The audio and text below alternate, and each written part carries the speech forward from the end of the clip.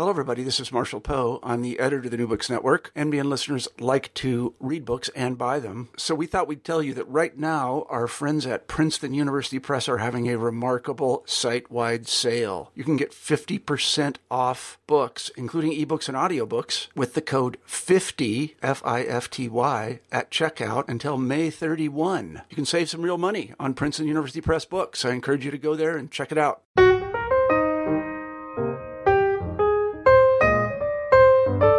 Hello, everyone, and welcome back to New Books in Biography. I'm Mark Clovis, your host for the channel. Today we're talking with Patrick Hayes about his new book, The Civil War Diary of Reverend James Sheeran, CSSR, Confederate Chaplain and Redemptionist. Patrick, welcome to the show. Thank you, Mark. I wonder if you could start us off by...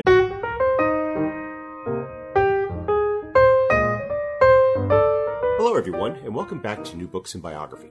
I'm Mark Clovis, your host for the channel. Today we're talking with Patrick Hayes about his new book, The Civil War Diary of Reverend James Sheeran, CSSR, Confederate Chaplain and Redemptionist. Patrick, welcome to the show. Thank you, Mark. I wonder if you could start us off by telling us something about yourself. Well, I am a Northerner, so I was born in Massachusetts. I am hardly one to have sympathies with the Confederacy, so engaging with Father Sheeran has been something of a challenge for me, but an eye-opener. I have been schooled in the ways of church history going back maybe a decade or so. I work as the archivist for the Redemptorist Fathers. They are a religious order of Catholic priests and brothers founded by St. Alphonsus in 1732. And their order came to the United States in 1832 to serve mostly German Catholics in the country. Could you explain exactly what the Redemptorists are? Because they loom large in Sheeran's life, of course, and they are distinct from Catholics in a few ways. And I was wondering if you could explain why it was that, the ways in which they differ from other different like better schools of Catholicism, and also what it was that drew Sheeran to them. Sure. Redemptorists, when they first arrived, they were invited over at first to minister in Detroit. There was a cluster of Germans there who lacked a German-speaking priest, and so the Bishop of Detroit invited the Redemptorists who were in Europe to come to the United States and establish a mission. The Germans were growing all the time, mostly in urban areas along the coastline, but also in the interior of the country. But by the time the 6 Redemptorists arrived in New York and made their way out to Detroit, the bishop had died. And so when they arrived, the administrator of the diocese had no idea that they were on their way, and so suggested that they go up into the Michigan Thumb to check on the native peoples who were there to see if there were any Catholics left. The Redemptorists said, "Okay, we're missionaries. Let's go." So up they went, and they first ministered to the Chippewa, those Catholics that they found in Upper Michigan, and they did this for about 6 years before they started wondering if this was really the purpose of their ministry. They were thinking more along the lines of returning to Austria, where they came from. But as fate would have it, one of the bishops in the United States, Michael O'Connor of Pittsburgh, had a German church, German-speaking church, that needed German-speaking clergy. And so he made an offer to those Redemptorists who were ministering in Michigan to come out to Pittsburgh and start the first Redemptorist parish of St. Philomena's in Pittsburgh. And gradually they spread throughout the country, wherever there were Germans, mostly in urban areas. So they began parishes in Baltimore, in New York, in Buffalo, Rochester, so on and so on. And gradually their numbers increased. They had a number of vocations. And eventually they took in even an Irishman like James Sheeran. What was it that drew Sheeran to the Redemptorists as opposed to some other aspect of Catholicism? Well, these priests had a real gift for relating with people. St. Alphonsus was known as an excellent pastor, always going to people who were sort of on the margins. But they also had a very rigorous theology behind them. Even today, St. Alphonsus is known as the patron saint of moral theologians. And, moral theology can be very tangled and kind of a thicket. But when Sheeran encountered them, he was a married man. And his life prior to this encounter, I think, is worth exploring a little bit. So Sheeran was born in County Longford in Ireland in January 1817. We don't know when exactly he came to North America, and we don't know who accompanied him or what his point of entry was. We think it may have been through Canada. But we figure in his early teens, he made the journey, whether alone or with someone else. And eventually, as a young man, he ended up in New York City. And there he got himself more or less an education, not only on the street, but in the church. So much so that the local pastor at St. Mary's Church on Grand Street in Manhattan employed him as a catechist. Gradually, he became older, he matured, and he met a woman named Margaret. We don't know her last name, but they got married. And eventually they had 3 children. Now, the story of Sheeran's family life is a little bit complicated, but it's also very sad.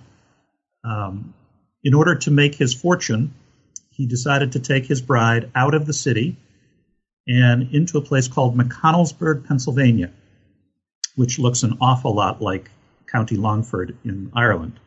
Very lush and green, but also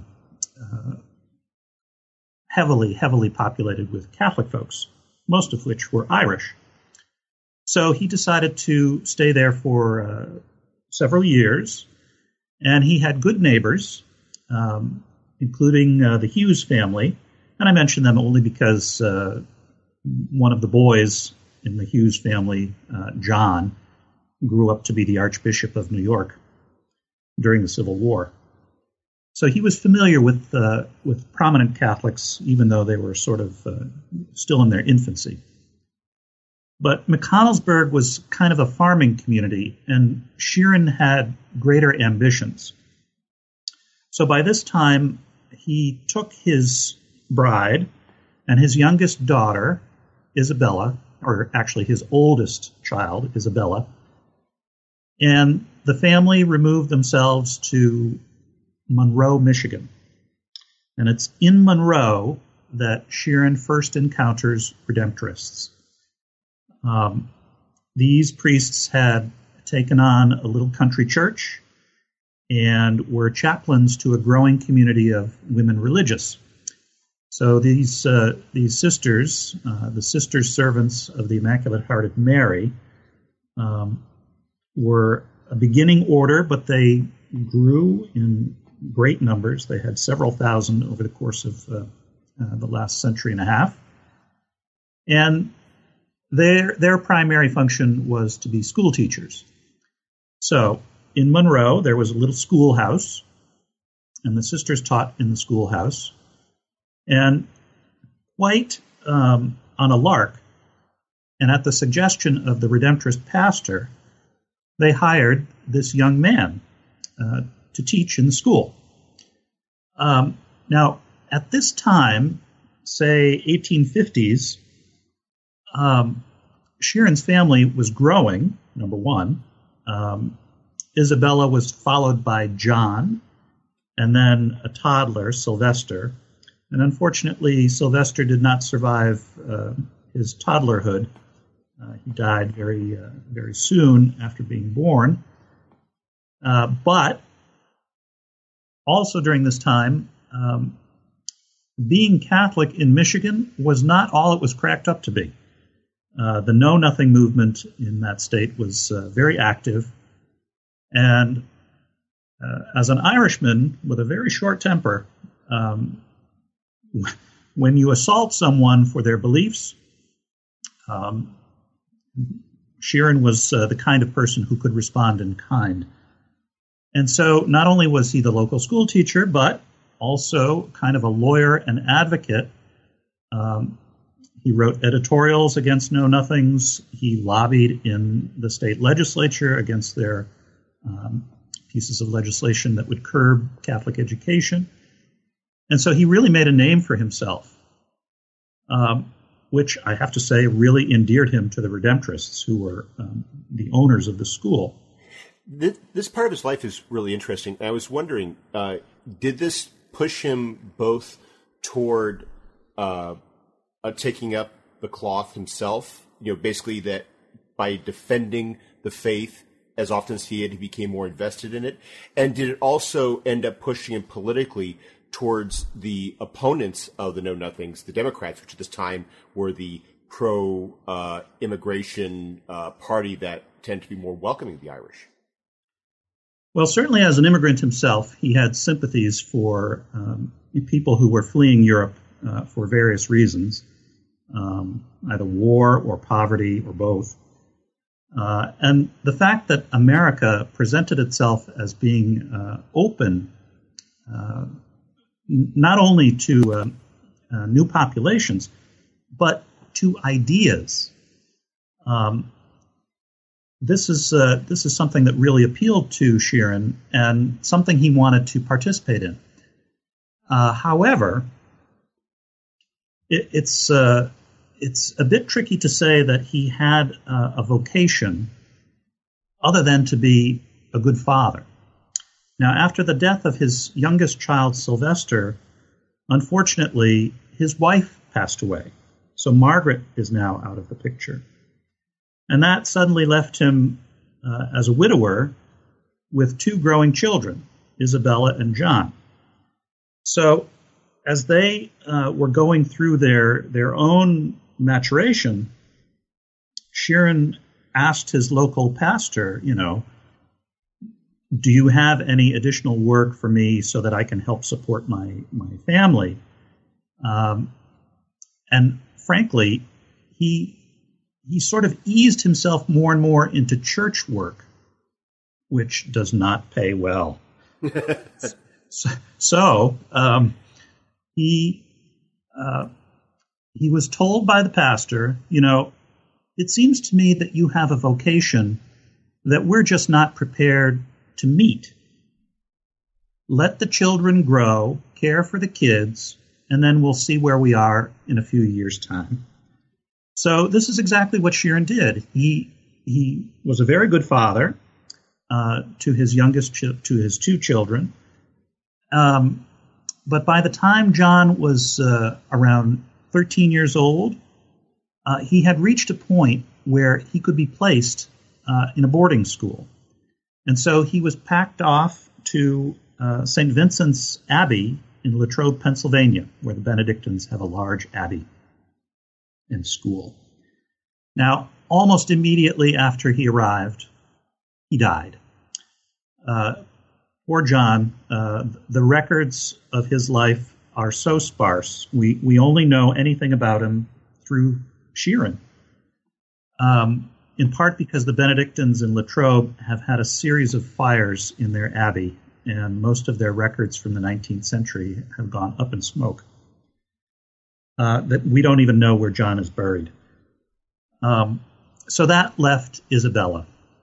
And Isabella, probably his favorite child, because he knew her the longest and the best, she was placed with the Immaculate Heart of Mary Sisters in Monroe. Initially, they accepted her as a student, and gradually she found her own vocation as a sister. Unfortunately for Isabella, the very first assignment that she was given was to go out to Pennsylvania to start a new mission there, and within 3 years, she died too. So now Sheeran was completely free of family responsibilities. He could finally enter into religious life himself. And when does he do this? He becomes a Redemptorist in 1855. And actually, he has a very good novice master in a man named Francis Seelos, who is now a candidate for sainthood. Seelos shows up in his life only periodically, but the excellent training that he received from this holy man made him an excellent priest. He was ordained in 1858. And where was he first assigned? Well, he goes on his first assignment to a parish in the Irish Channel in New Orleans. And this parish is kind of a unique place because it's actually 3 parishes in one. So the Redemptorists controlled an area called Ecclesiastical Square, and this very large territory included a German church, an Irish church, and a French church. And the German and Irish churches are on the same street, just across the street from one another. So Sheeran joined Father John Duffy, another Irishman, and the first pastor of St. Alphonsus Church. But they all lived, both Irishmen and Germans, they all lived under the same roof. But I have to say, Sheeran was not fond of Germans. So when Father Duffy was transferred, he came up to Annapolis periodically over the course of his career. When he was transferred, Sheeran was the only Irishman left in the house, and he really had a hard time. So that by 1860, when the Archbishop of New Orleans came calling, asking for volunteer chaplains for the Civil War, Sheeran's hand shot up immediately. He said, "Get me out of this house as soon as you can." It didn't take very long for the transfer to take effect. I think the Germans kind of had it up to their own eyeballs with Father Sheeran. And so very early in the war, Sheeran went off to Camp Pulaski outside of Baton Rouge for his training and assignment.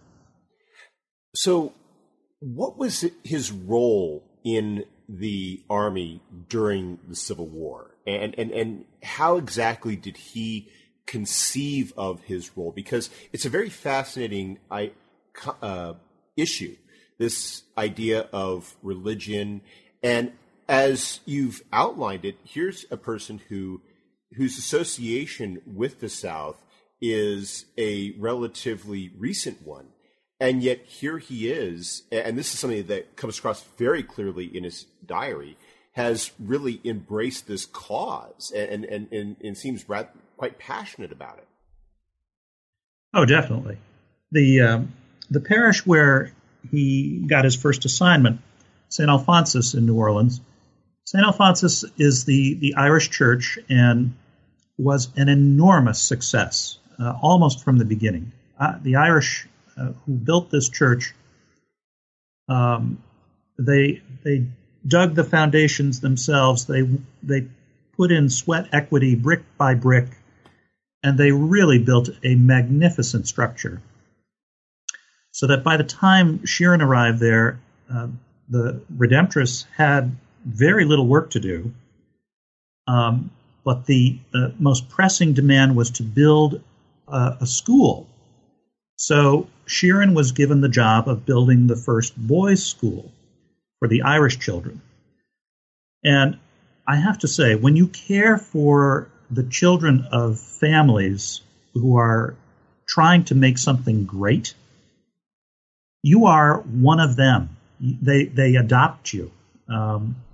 So Father Sheeran had a great love of St. Alphonsus and of New Orleans. And more broadly, he really respected and honored all of their hard work because it was for God's glory. By the time he was a Civil War chaplain, it's kind of ironic, he was assigned to a Polish regiment. That Polish regiment did not last very long. The 14th Louisiana was kind of an amalgamation of this Polish unit, but also several Irish units from New Orleans, including his own parish of St. Alphonsus. So he knew a lot of the men who volunteered to serve, and he became their parish priest. So he views these units as his parish, and he travels with them throughout the war. And his interaction with them, which is one of the things that really flavors his diaries, is one in which they are respectful of him, but at the same time, they treat him in many ways as an equal. Oh, yes. And, Irishmen, they give as good as they get. So some of the more humorous episodes in the diary include one where Father Sheeran comes upon a group late at night. They're sort of relaxing, and they're trying to pass the time by playing cards. And so Sheeran's stature, he's only about, we think maybe 5'2", 5'3". He's a short little guy. And if he was dressed in his clericals, he would have been dressed in black. And if he had a hat on at all, he would have had a black beretta. So coming upon a group of men around the campfire, all dressed in black, he was sort of stealth personified. So he came up behind them, and he noticed that all of these men had a considerable pot of money in front of them. Now, card playing was forbidden in camp. And so all Sheeran needed to do was creep up behind them, snatch the money, wag his finger, and say, "Boys, for your penance, I'm giving this money to the orphans." And, of course, the natural response, any good Irishman knows, it's, "Yes, Father." You beat us to it, Father. And yet they didn't seem to hold that against him, at least not as we read in his diary. In fact, there seemed to be some no small amount of affection for him among many of the men. That's true. And spiritually, that kind of rapport went a long way. He had it publicized in the Richmond newspapers that the money that he swiped from these unsuspecting soldiers actually went to the Sisters of Charity orphanage in Richmond as a Christmas present. So the only thing that Sheeran asked in return is that the orphans pray for the health and welfare of the soldiers. So he seems to have a kind of a roving condition in a lot of ways, because he does a lot of travel. Oftentimes you have presented passages where he's riding on his own on a horse. He definitely listens to the men around him because, as you described, sometimes they end up saving his life and prevent him from being shot at. But he really does have he's not in a specific chain of military command, and so he has a lot of latitude that you wouldn't necessarily expect someone who is serving with a army, at war. Well, I have to say, having become intimately acquainted with this man, he's I'll just lay it on the line. He's very arrogant. And a classic example of this is related to his travels, or his ability to travel. So you couldn't move anywhere in wartime without a pass. Your commanding officer was constantly being hounded for passes to go here or there. And for a chaplain, it was especially difficult because sometimes you had to go where passes could not be issued. So he had become so fed up with the process that one day he explained to another priest colleague of his, look, let's just go get the ultimate pass. So he marches off to an encampment where Robert E. Lee, the head of the Confederate forces, was at the time planning out the Battle of the Wilderness. And so you have to go through several layers of officers in order to get to Lee. But this little priest managed to, like a battering ram, run the gauntlet and finally approaches Lee's tent. He barges into the middle of a meeting and demands a pass. He's very explicit about how he phrased this. And at first, Lee was very taken aback, didn't know who this man was or how he got there. And probably after a little while of listening to this diminutive priest ask for a pass, Lee probably said to himself, I better just give this man what he wants so he can get out of my hair. So Lee capitulates. He grants him the universal pass, but not without a little caveat. He said, Father Sheeran, not even my highest ranking officers get a pass like this. And not to be outdone, Sheeran retorts that as a Catholic priest, even I outrank you generally. So he got the pass and off he went, chuckling under his breath. But that kind of arrogance, I think, served him well, in part because he used the pass to do some fairly amazing things under some very dire circumstances. One of the things that he had another sort of pass in a way, which was his profession, because as you described, sometimes he would be, through his interactions with the church, be interacting with people who were involved with the Union. I was thinking of this one passage in particular where he's in Maryland and he goes up to I think it's a nunnery. And the head sister comes out and talks to him and basically says that I can't really talk to you anymore because we have Union officers here, and if I talk to you for too long, they might think I'm conspiring with the enemy, and how it and I thought that really captured the degree to which that there was a fluidity that his occupation as a Catholic chaplain gave him.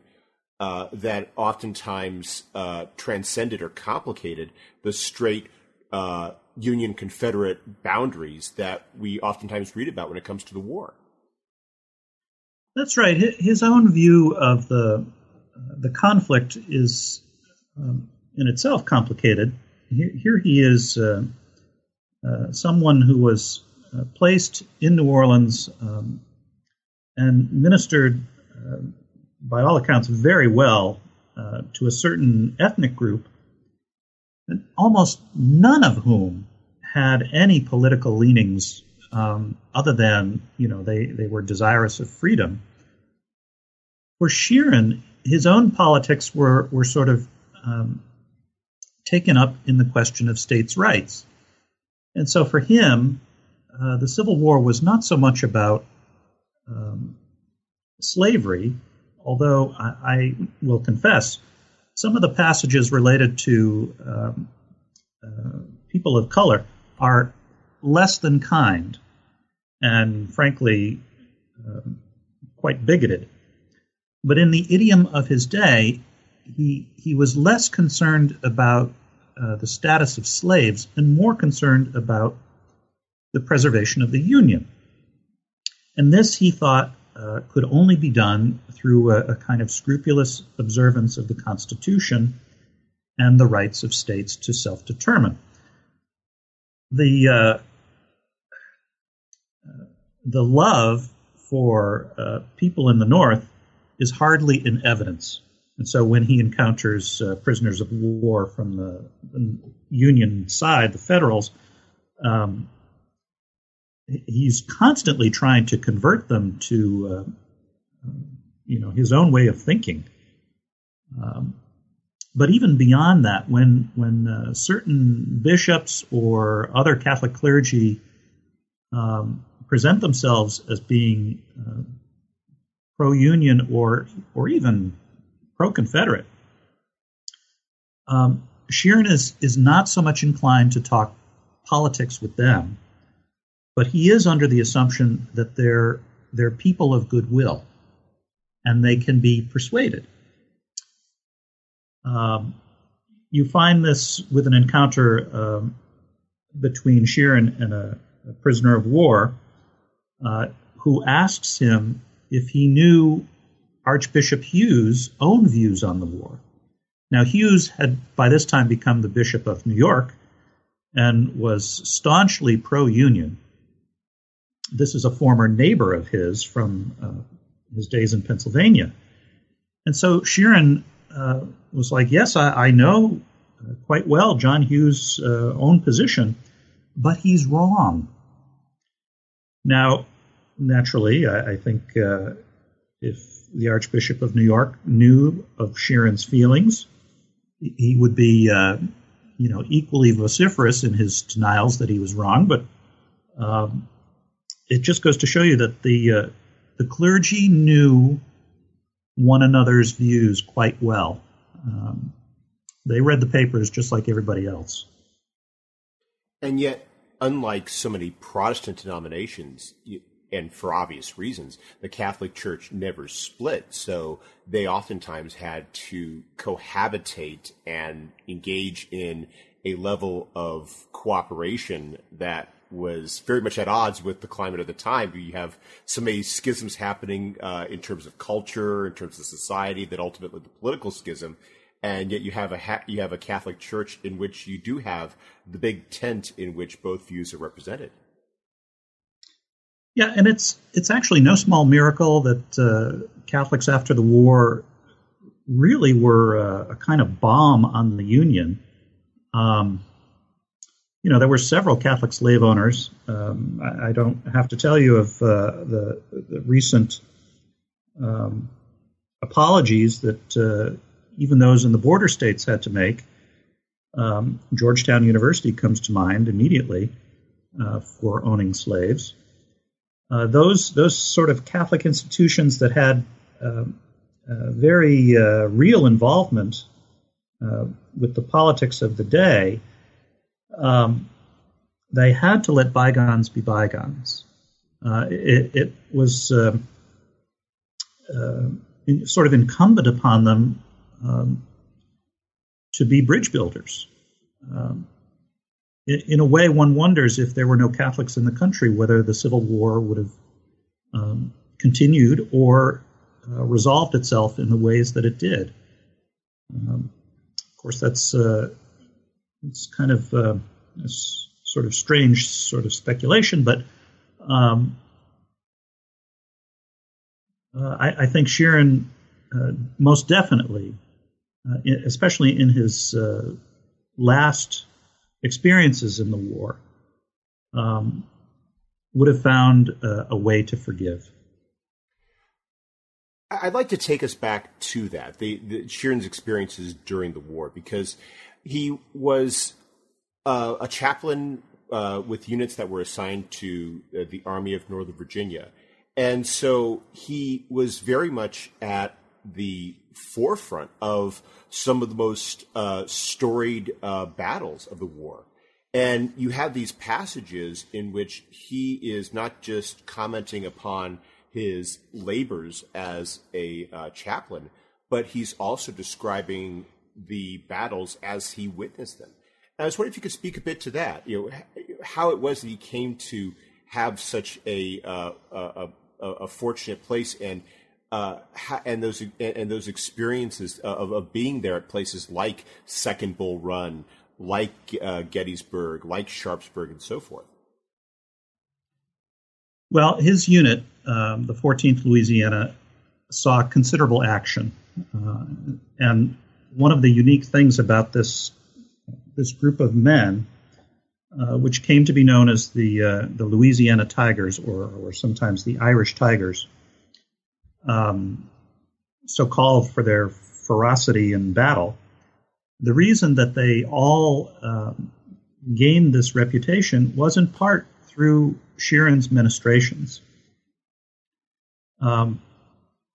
There is a kind of theory, and it was espoused actually by Jefferson Davis, that chaplains didn't amount to a hill of beans. They more or less got in the way of actual soldiering. But in Sheeran's book, and several of his men attest to this, the more you prepared a person for the prospect of their own imminent death, the easier it would be for them to engage the enemy. It sounds a little strange, but when the conscience isn't bothered, when you know that you have only your own self and the enemy between you and God, and it's thanks to your local priest, well, that makes for a very dangerous enemy. They have nothing to lose and everything to gain. And what's curious about Sheeran's presence among the Louisiana Tigers, you have lots of Louisiana units, but also other states that had considerable casualties or deserters, but not Sheeran's unit. Very few casualties and almost no deserters. And again, in Sheeran's book, it's because he provided the sacraments to his men.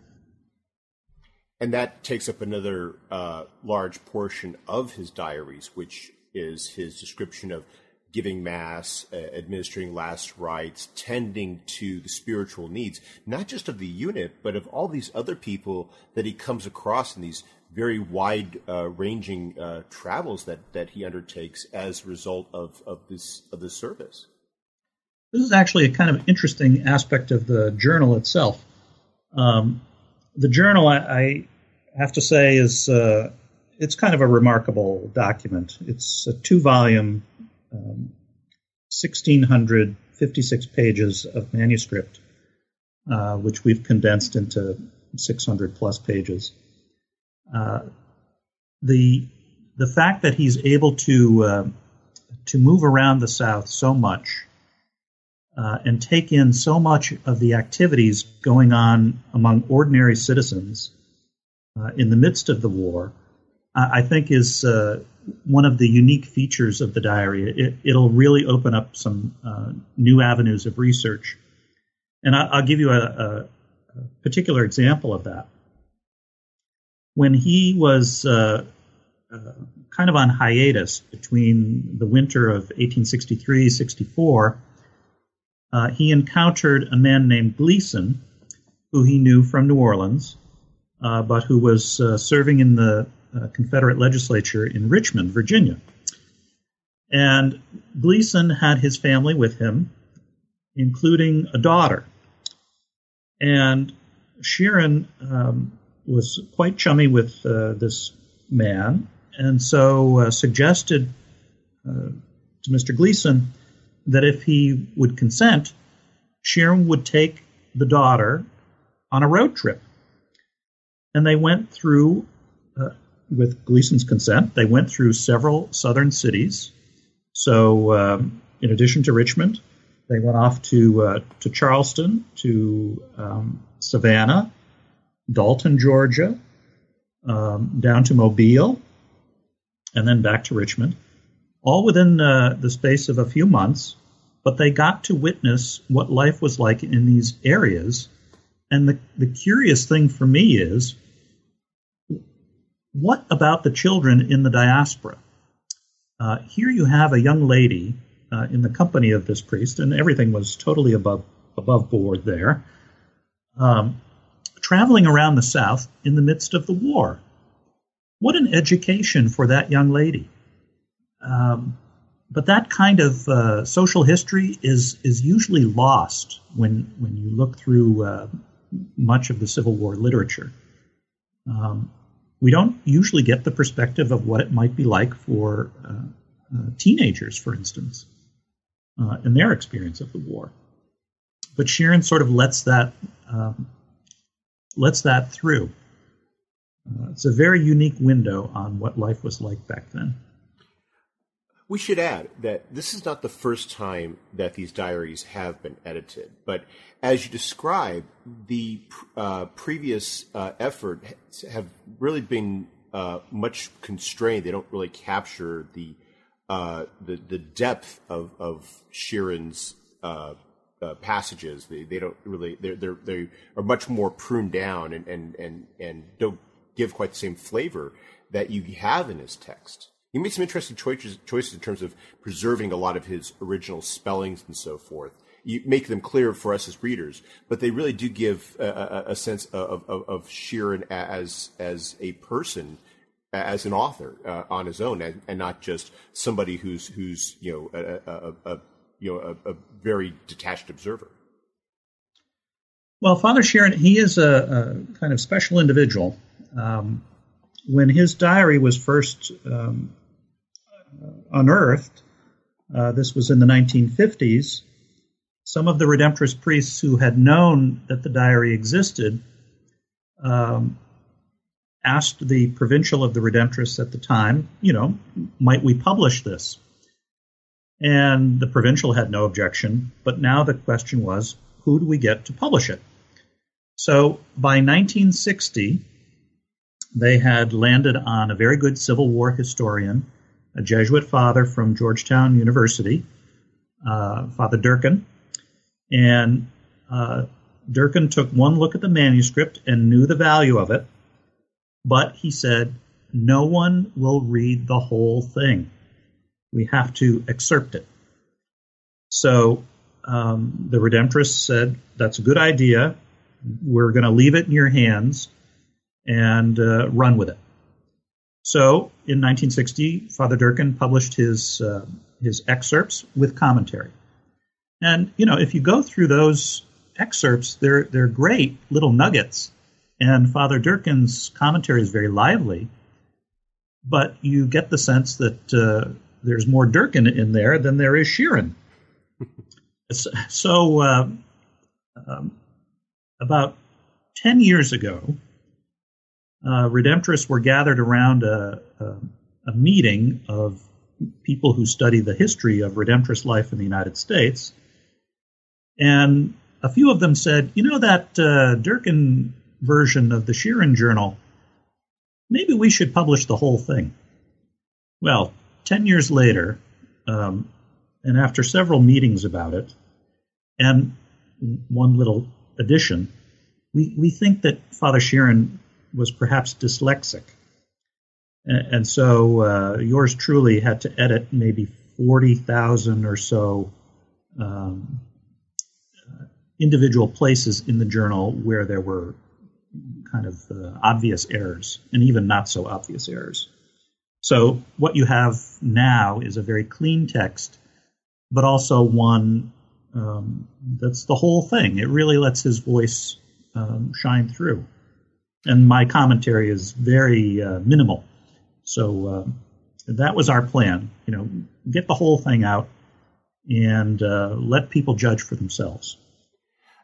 You've already cited a few episodes that are recorded in the diary that illustrate particular points about Sheeran and his experience of the war. I was wondering if there was another one, a passage or an event that is described over a few passages that was of a special interest to you, or that you found to be a moment which was especially revelatory about Sheeran and his experiences with the war. I did. As I mentioned at the outset, I'm from the North, and my people fought in the Civil War, just as Southerners fought for their cause as well. The difference, though, in the way I was taught was we were the victors. But going through this diary, I have to say that no one was really the victor, because people lost their lives, and it was not lost on Father Sheeran in saying so. But throughout the diary, you get the impression that this very haughty, arrogant priest, one who could really get away with just about anything, had finally gotten his comeuppance when he was packed off as a prisoner of war to Fort McHenry in Baltimore. But just prior to that, he did something that has sort of redeemed him in my eyes. After one of the last battles that he witnessed, he asked his commanding officer if he could cross a road into enemy lines and minister to the wounded on the other side. And this commanding officer, knowing Sheeran's reputation, said, "Father, if you can get across, you're welcome to go visit our men, but I cannot protect you once you cross that road." So he was issued the pass, off he went, and almost immediately after he crossed the road, he was captured. He immediately told his captors, "Boys, I'm a Redemptorist priest. Take me to your commanding officer." So he went to go see General Wright. And Wright was not a small player in the war, but granted Sheeran the permission that he sought to go minister in the hospitals to the wounded. And Sheeran did ministry to both sides there, not only the Confederate, but also the Federals. And while he was in enemy lines, he encountered a man named James Mulligan. And Colonel Mulligan was kind of a famous Catholic. He had started a Catholic newspaper in Chicago. But when Sheeran encountered him, he was laying mortally wounded. And he stayed with him during the course of his last moments. He gave him the last sacraments, and he stayed with the body until Colonel Mulligan's widow arrived on the scene. And Sheeran admits that even this enemy, who he knew to be an enemy, was nevertheless in his last moments a very pious and upstanding man. And I think that kind of change of perspective, of going from someone who's the enemy and who should be reviled, to someone who is just like me, someone trying to be a good, upstanding person. That really opened my eyes to the possibility of repairing what had been a disastrous 4 years. So, if he had this pass, how did he end up incarcerated? Well, the pass only went so far. Word leaked out that there was a gentleman, a priest, who was administering aid and comfort to the enemy in the federal hospitals. Well, word got back to General Philip Sheridan that this was going on, and General Sheridan was no fool. He had already been burned once by a Jesuit who was sort of playing double duty between the federal side and the Confederate side. He was not going to let another priest get the better of him. And so when he learned of Father Sheeran's activities, he had him arrested and sent to Fort McHenry. So the amazing thing to me about his incarceration at Fort McHenry is the fact that he was able to write letters and get them out of the prison. As a prisoner of war, he was stashed in a horse stable. And so he writes from stable number 1, Fort McHenry, Maryland, to his friend and former classmate, James McMaster.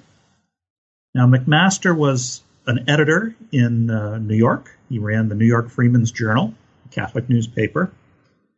And McMaster was incensed that Sheridan, who was also Catholic, could incarcerate a Catholic priest simply for doing his job, especially with the kinds of characters that were also considered prisoners of war. And the fact that he was incarcerated in a horse stable and totally susceptible to the elements. This was in the winter of 1864. McMaster was livid. He printed Sheeran's letters in total, about 4 of them, each time offering a commentary about how the Union was going to fall simply because it had incarcerated the best of the South. So, in any case, the PR that was generated over this episode was just too much for Washington to bear. Somehow, word must have gotten to General Sheridan to release Father Sheeran before he caused any more damage. And so, in the last week of December, a series of conferences between Sheeran and Sheridan take place, so that in early January, he's kicked out the door. Now, by this time, poor Father Sheeran had his health broken and begged for money for the ferry, which he used to cross the bay in Baltimore to the nearest Redemptorist parish, and there he collapsed into the arms of one of his brothers. You conclude the excerpts of the diary with a passage from April 24th, 1865. And I think it's a great inclusion because it really does reflect, I think, very nicely the fact that while Sheeran's health may have been broken and his cause may have been lost, his views about the war had not changed. And I because he's describing how he's setting out for New York, and how New York is in mourning for Abraham Lincoln, and he's rather contemptuous of this. But there's that great line in there that about how that the remains are now passing to his former home in the West, which it would be well for the country had he never left. Right. I have to say, Sheeran was no fan of President Lincoln, and the fact that the funeral bear that brought him up the East Coast and then out to Illinois, Sheeran's same path tracked exactly with Lincoln's funeral cars. So in Philadelphia, for instance, where I am now, the church where Sheeran stayed just for a couple of days as a way to recuperate, but also as a kind of way station on his way to New York. The church where he stayed, the steeple was draped in black bunting. And so Father Sheeran, witnessing this, thought it was a kind of desecration of the church. He made his politics well known, and he was more than happy to leave Philadelphia for New York, where he found much the same thing. Well, we've taken up a lot of your time. Before we go, could you tell us what you're working on now? Well, sure. A couple of things. The parish of St. Peter the Apostle, where the shrine of St. John Newman is located. Newman is the first Redemptorist saint in the United States, the first male saint, former Catholic Bishop of Philadelphia. St. Peter's is undergoing its 175th anniversary this year, and I'm writing the parish history. Oh, wow. Yeah, it's a fascinating project. Lots of hands contributing, but I'm sort of shepherding this through, and that'll be out in the fall, we hope. But then a more long-term project is something not redemptoristic solely. It's the biography of Patrick Cardinal Hayes of New York, who I am not named for, nor am I a relative of him. But Cardinal Hayes was the Archbishop of New York in the 1920s and 30s. And that has been a fascinating project because you get to see the city transform itself in very interesting ways. And its Catholic population had a huge hand in that. Well, I hope we can have you back when your biography of Cardinal Hayes comes out, because it sounds like a fascinating project. Well, there's no end to church history, so I'm glad to make my little contribution. Well, it's not as little as you're making it out to be. Your Moz, it's an excellent diary, and it really is, as you say, it opens up a fascinating window into part of the Civil War that you don't oftentimes think about. Well, I'm glad you could have me on. Thank you very much. Well, thank you, and have a wonderful day.